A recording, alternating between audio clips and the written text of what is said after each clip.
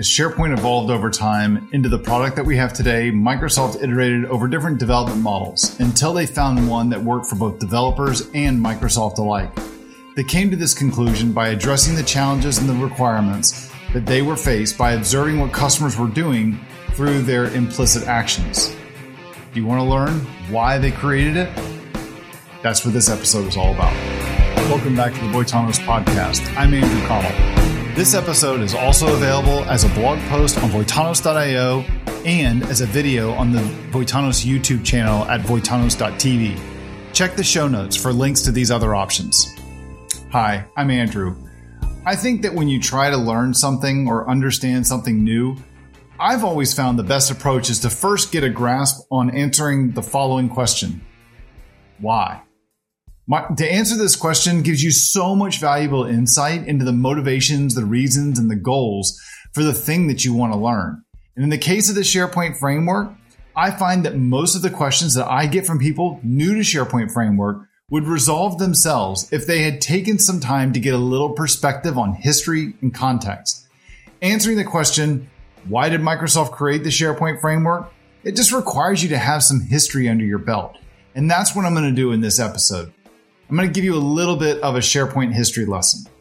Now, just a fair warning, this is a rather lengthy episode because it takes time to understand where we came from.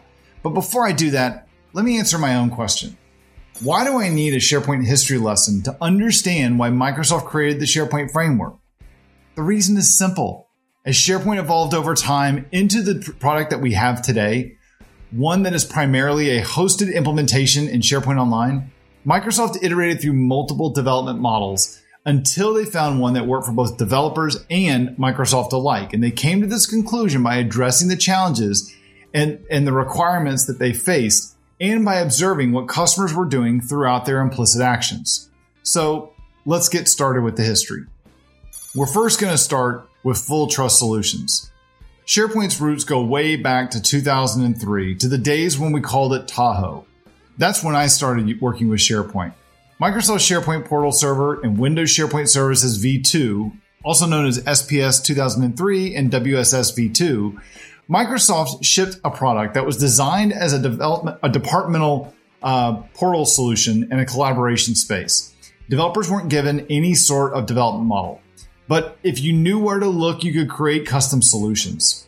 In Microsoft Office SharePoint Server 2007 and WS and Windows SharePoint Services v3, known as MOS 2007 and WSS v3, Microsoft introduced two concepts that were a huge step forward for customizations, and that's features and solutions. Features were effectively plugins of reusable functionality that you could add to SharePoint, and solutions were the packaging and deployment vehicle to get this custom code added to SharePoint and the server. Both of these things are still with us today in modern date SharePoint. Features and solutions are still used to deploy SPFx solutions inside of SharePoint. And when developers build custom solutions during this time in either SPS 2003 or MOS 2007, they could do anything they wanted to with the API. And this allowed us to build some really powerful and robust solutions. But there were some drawbacks. These customizations executed within the same process as the SharePoint process. And this meant that they ran under full trust, which means they had full access to the SharePoint API, enabling some really powerful customizations. But the downside was that if the custom code ever failed and crashed, it would bring down the entire process, including the hosting SharePoint process. Yeah, that means that if your custom stock ticker web part threw a divide by zero exception, your entire corporate intranet came crashing down. At the same time, or at the time, we called these solutions, but looking back, these were later named a full trust solutions for reasons that, well, they'll become clear in just a minute. Now, around this time, Microsoft was started looking more closely at the business of SharePoint. And at this time, they saw how SharePoint was mostly available only to large organizations. Let's face it, this thing was expensive. It was expensive to license. It was expensive to host. It required a lot of domain knowledge, and that administrators had to know not only how to manage SharePoint, but also Windows, SQL Server, just to name a few other products. This put SharePoint way out of reach from many medium-sized companies and almost all small businesses. The workings of hosted SharePoint services started to grow. And as it first happened in the ecosystem, and then Microsoft wanted to get into the game. Now, to do this at scale, you really need to have the ability to put multiple customers on the same SharePoint installation. One customer just wasn't going to scale. We call that architecture single tenant, in that one customer. A customer is a tenant. But the idea of allowing customers to deploy their customizations to a server where one broken web part can bring down the whole process, not just for their intranet, but for all the other sites and all the other customizations that were on the same server, that wasn't going to work. So they needed a better option. So in SharePoint 2010, Microsoft introduced a few things to make SharePoint more multi-tenant friendly. They introduced the concept of service applications, and that allowed administrators to create a process like a search indexer that was separate from a site and could be shared by multiple sites. But for developers, they introduced this concept called a sandbox. And the sandbox was a separate process from the core SharePoint process that would run something called sandbox solutions. So when a web part was in a sandbox solution and it was requested on the page, the core SharePoint process would call the sandbox process to go run the web part, get the results to display them back on the SharePoint page.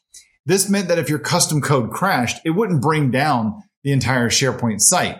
Only the sandbox process would crash. So the customer's SharePoint sites would actually stay up, but you'd have this little hole where the custom web part was supposed to be. They thought, it's a fair trade. We call these sandbox solutions partial trust solutions because the sandbox process, this process didn't have all the same capabilities of the full trust stuff had that we talked about earlier. The sandbox process was tied to specific web applications, and the partial trust solutions could only access the site collection that they were deployed to.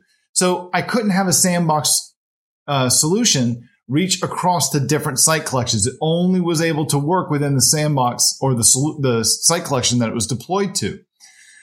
In addition, they only had access to a subset of the SharePoint API. So I couldn't access things like the farm or web applications or stuff like that. This meant that many of the things that we as developers that were building in our full trust solutions, we couldn't do it. So what did customers do? A lot of them just ignored the sandbox solutions and told Microsoft, go back to the drawing board. This ain't going to work. SharePoint Server 2010 was the first version that Microsoft used to implement their SharePoint Online offering, SPO, inside of a service they called Office 365. Today we call it Microsoft 365.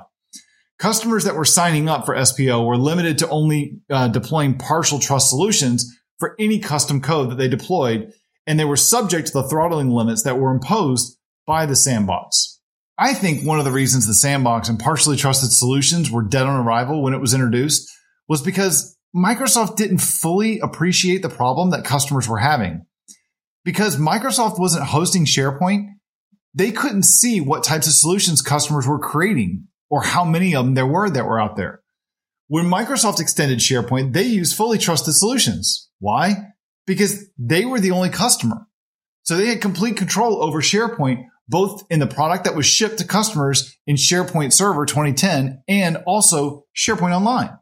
So while you can look at the fully trusted solution development model as first party, Microsoft, and third party customers, right? That development model, the partially trusted solution model was exclusively only a third party development model.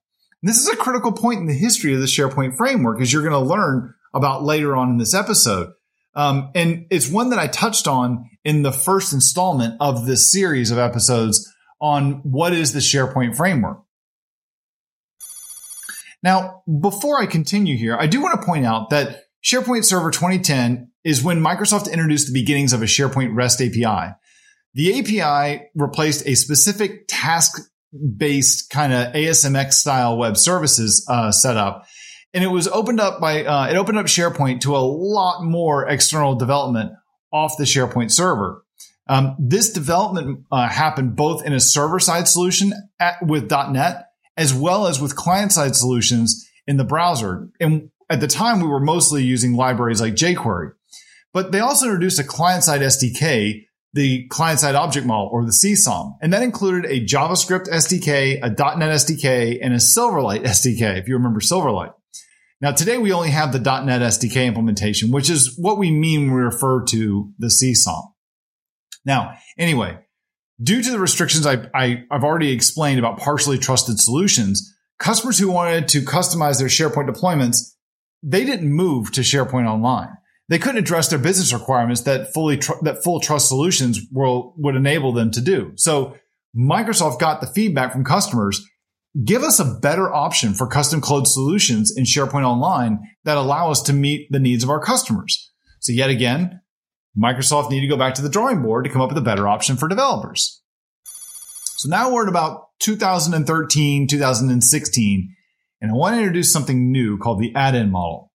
Now, Microsoft really went back to the drawing board in SharePoint Server 2013. They took a step back and they asked themselves, what do we really need to get developers to do? And the answer they came up with, they said, we need to get them off SharePoint. Specifically, Microsoft needed to get our own custom code off their servers. So the ultimate goal was to get our code to run either in the browser or in some other process that's completely external to SharePoint. But at the same time, they needed to give us a way as developers to customize SharePoint sites and interact with the data within these sites. So they came up with a solution. They introduced this thing called the SharePoint add-in model or app model. Now, Microsoft introduced this new way of developing customizations in SharePoint with SharePoint Server 2013 release. The SharePoint app model, was later renamed to the add-in model, enabled developers to create solutions that ran completely external to SharePoint. Custom code ran either in the browser as a client-side script or in some other process. So those were called provider-hosted add-ins. If it was client-side script, they were SharePoint-hosted add-ins. So this meant that we were not limited to, but we could use things like an Azure Web App or Azure Functions. Apps were given their own identities so that you could assign permissions to the app just like you could assign it to users. Now, at the same time they did this, Microsoft made significant investments in the SharePoint REST API and in the CSOM. They needed to, because if all these custom solutions were getting kicked off the SharePoint servers, developers needed a way to talk to SharePoint. So the REST API and the CSOM was the best way to do it. Unfortunately, these SharePoint add-ins were treated as second class. These things that people started to call ghetto webs. What is this? Well, let me explain something. Aside from the steep learning curve associated with developers learning OAuth and the REST API, Microsoft also made another curious design decision. The SharePoint add-ins weren't added to existing SharePoint sites. Rather, when they were installed, they were added to subsites that had their own unique URLs. And this was done so a custom solution couldn't easily access data in the parent site. The label ghetto web started to get popular because these sites, SharePoint sites or webs, they weren't treated the same as existing sites. And this frustrated developers and customers because now they're left without a good option to extend SharePoint sites at all. And as such, customers didn't really adopt the add-in model as much as Microsoft would have hoped. Now, I'm going to repeat myself a little here with the previous things that I've already said, because I think that one of the reasons the add-in model wasn't adopted by customers was because Microsoft didn't fully appreciate the problem customers were having. Microsoft continued to use fully trusted solutions to extend SharePoint. They didn't use the add-in model to extend SharePoint. This is history repeating itself. The add-in model is exclusively a third-party development model, which meant that Microsoft didn't feel the same challenges and pains that customers were feeling. So when SharePoint developers couldn't solve the requirements for their customers, they had to look elsewhere. This time, they didn't just tell Microsoft the add-in model wasn't working for them. This time, they went and solved the problem with their own tools that they had available. We're still in the 2013 and 2016 kind of time frame right now. Okay, I'm not talking SharePoint releases. I mean just those years. Now, another thing happened about this same time when the add-in model came out. This next thing I'm going to describe, this happened at the same time of the add-in model. After a bad experience with the sandbox and partially trusted solutions, followed by the add-in model phase, customers started to take things into their own hands. The add-in model had some significant shortcomings that I've already discussed that made it bad options for developers. First, there was a learning curve to working with apps. OAuth and REST was a pretty steep learning curve for a lot of developers at the time. And more importantly, the add-in model didn't allow for developers to make changes to existing sites which is what their customers were really asking for. So developers weren't going to wait around for another solution from Microsoft. So they took the tools that were available to them. Developers quickly realized that one option available to them to make customizations in SharePoint was using client-side technologies. SharePoint had long included the content editor web part, and more recently, the script editor web part. These two web parts enabled users to add richly formatted content to a page, but more importantly, add JavaScript to the page. And this approach, coupled with leveraging the vastly improved REST APIs, empowered client-side developers to customize and extend existing SharePoint sites. But just like all the other development models, there were shortcomings to this option. All customizations were manually deployed. Development went something like this. Upload the assets to the document library. That's JavaScript, CSS, images, stuff like that. Add the content editor web part to the page, and then edit the content editor web part to point to the client-side script that you previously uploaded. Now, the problem with this approach is that anyone with edit rights could change the page of the solution. They could change the code in the solution. And while this is certainly an advantage for rapid development in many scenarios, it's a problem in organizations where many users rely on custom solutions and someone can easily make a change without going through a change management process or introduce a bug in a solution. In an organization with rigorous change management processes, these manual steps are not the best way to get custom solutions deployed, nor can a custom solution like this be easily scriptable to automate deployment of the custom solution. Also, in many of these customizations, they leveraged DOM manipulation, usually with utilities like jQuery, to inject or modify content, functionality, or just to change the page to suit their business requirements. The problem with this approach is that Microsoft never saw the page's DOM as an API, so they could change it whenever they wanted to suit their needs. For instance, maybe a new button was added to the user interface, or an HTML element's ID value was changed.